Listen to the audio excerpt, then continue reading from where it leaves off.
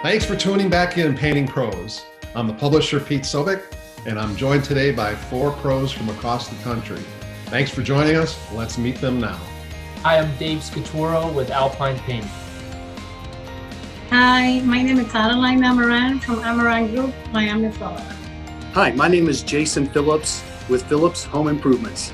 Hi, my name is Cole Palea. I'm with Novo Painting and Property Services in Seattle, Washington.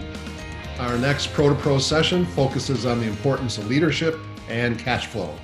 Let's jump back in with Jason.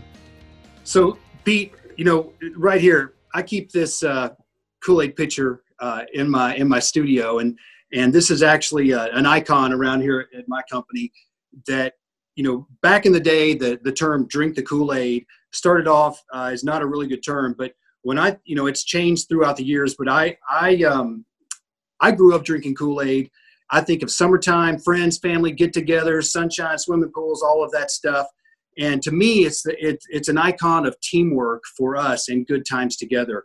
And at our team, the culture that we built here, and not just me, my leaders and everybody here contributes to this, is a culture of teamwork. And we literally use the term "drink the Kool-Aid."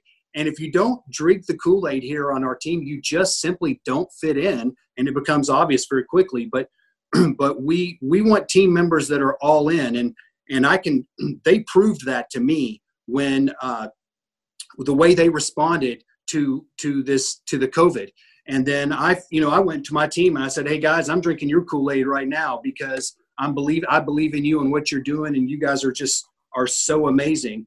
And it's just a symbol of someone that's all in. And don't we all want teammates, employees that are all in at our company? Because when we're all in, we can do so much more. And it's about building a culture and really taking care of one another. And so we took the term team and paired it with the word family. And I came up with teamily. And so I always have to explain it, but internally everybody knows what a teamily is and who the teamily is. And so that culture of, when we work together, we care about each other, we will thrive together. Cole, how about you? I'm originally from Hawaii, and the island is a small place. You burn one person, your reputation is screwed, yeah. Right? And there's a big thing that we live by, and it's aloha spirit. Unconditional love. Nothing's up my sleeves. Come my house, eat, let's play music, let's drink, and then leave, and I'll see you tomorrow, right? And I think that spirit has really helped me, being in Seattle, stay true to how I was raised from with my parents, and be able to share that spirit with our team, and really try to support them in that way. What I'm finding is that the more I answer that call to my roots, for some reason, it's the outside perception is it's more of authenticity and genuine of who I am, and it allows me to attract the same. It allows me to attract people with the same type of values, or who actually who find value in our approach. And the people who don't, it's okay. Like it's really fine.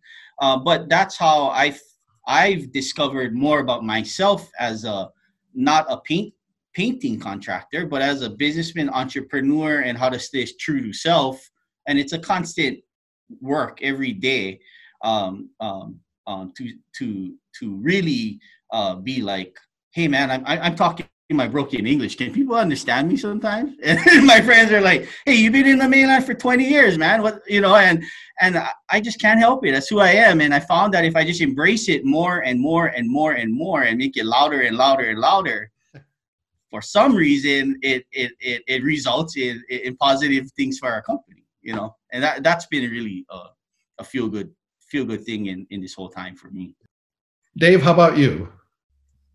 I'm very lucky that I have my two brothers as business partners, and we got on top of this as quickly as we possibly could. We reached out to our network of contractors and trusted advisors, and we put together a plan in place to, even though we didn't have the answers and there was a lot of uncertainty, we wanted to create an idea of what the future could look like and what we could do to help keep our employees safe and keep working.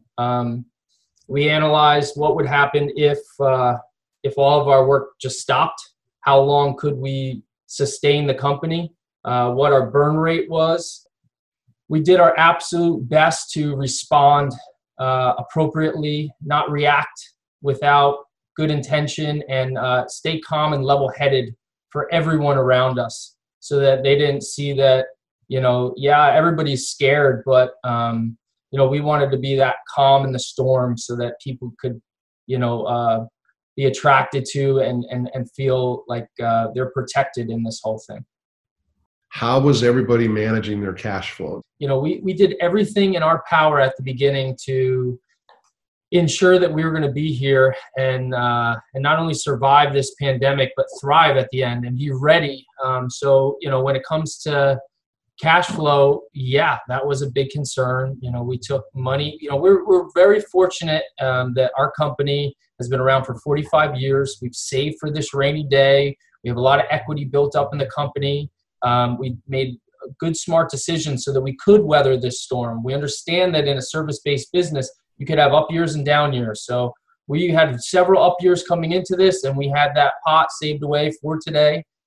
We took out money from our line of credit through the bank. We talk with our bankers and our accountants regularly. We let them know that, we're doing these things as a proactive measure to make sure that we're going to be in good shape because there is some uncertainty.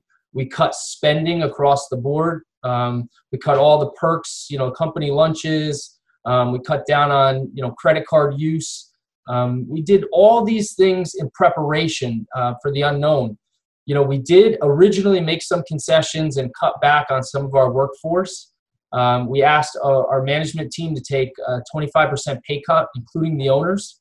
And then the minute the opportunity arose where the CARES Act came into play and the PPP, small business loans, was available, we jumped on it, and we're literally the first contractor in our region to take advantage of it. We worked so diligently to ensure we could get that money in and in the appropriate manner that the minute we got that money, all the employees had their full compensation restored. Everyone was hired back. We started opening things back up. There was a breath of fresh air for us, and it was just what we needed. Adeline, your thoughts? What I'm thinking is I'm going to try to change my approach, and now I'm going to concentrate in the government projects, because 99% of our work is condominium associations.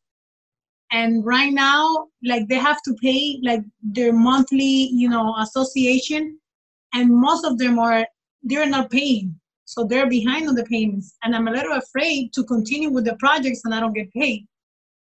So right now what I'm doing, before this, I have 6 projects going on. And right now I'm only working on one. Jason, what do things look like to you? I tell you what, Pete, I believe that cash is king. And some years are a little leaner than others. And so, what we did is we immediately contacted every vendor we deal with, whether it's materials, landlord, and, anyone that we spent any significant money with, and just said, hey, we don't know what's going on here. We value our relationship, but we may need to talk about, some type of alternate temporary arrangements. And although we didn't end up needing any of that, we had very favorable conversations because, our vendors, whether it's Sherwin-Williams or whoever it is, they care about our business. They value our account long-term, not just today. Yeah. And so I was very pleased with the feedback that I got from all of our vendors. But I think when you just are open and honest about them, about what's going on, that goes a long way with them. Instead of just, you don't pay your bill and you don't answer your phone and they're wondering what's going on. But when you communicate up ahead of time, you can formulate a plan together that's going to help get you through whatever you're dealing with. Cole, what are you seeing? I think the creativeness of how we're thinking about, it's not only about paint right now. Yes, we're painters, right? That's a given.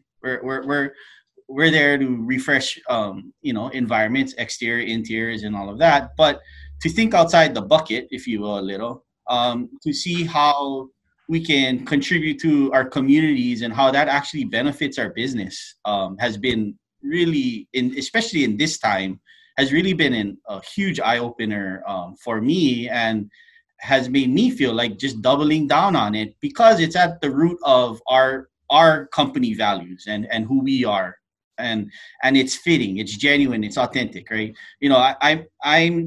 I'm the first to admit I'm not a painter by trade. Yeah, I'm the youngest of a contractor family, and I'm always the grunt worker, no matter how old I am. And so I'm used to taking that trash, grabbing the tools, getting the lunch, and being that real support level. And it took me years to really embrace it. And in this time, I found myself tapping into that.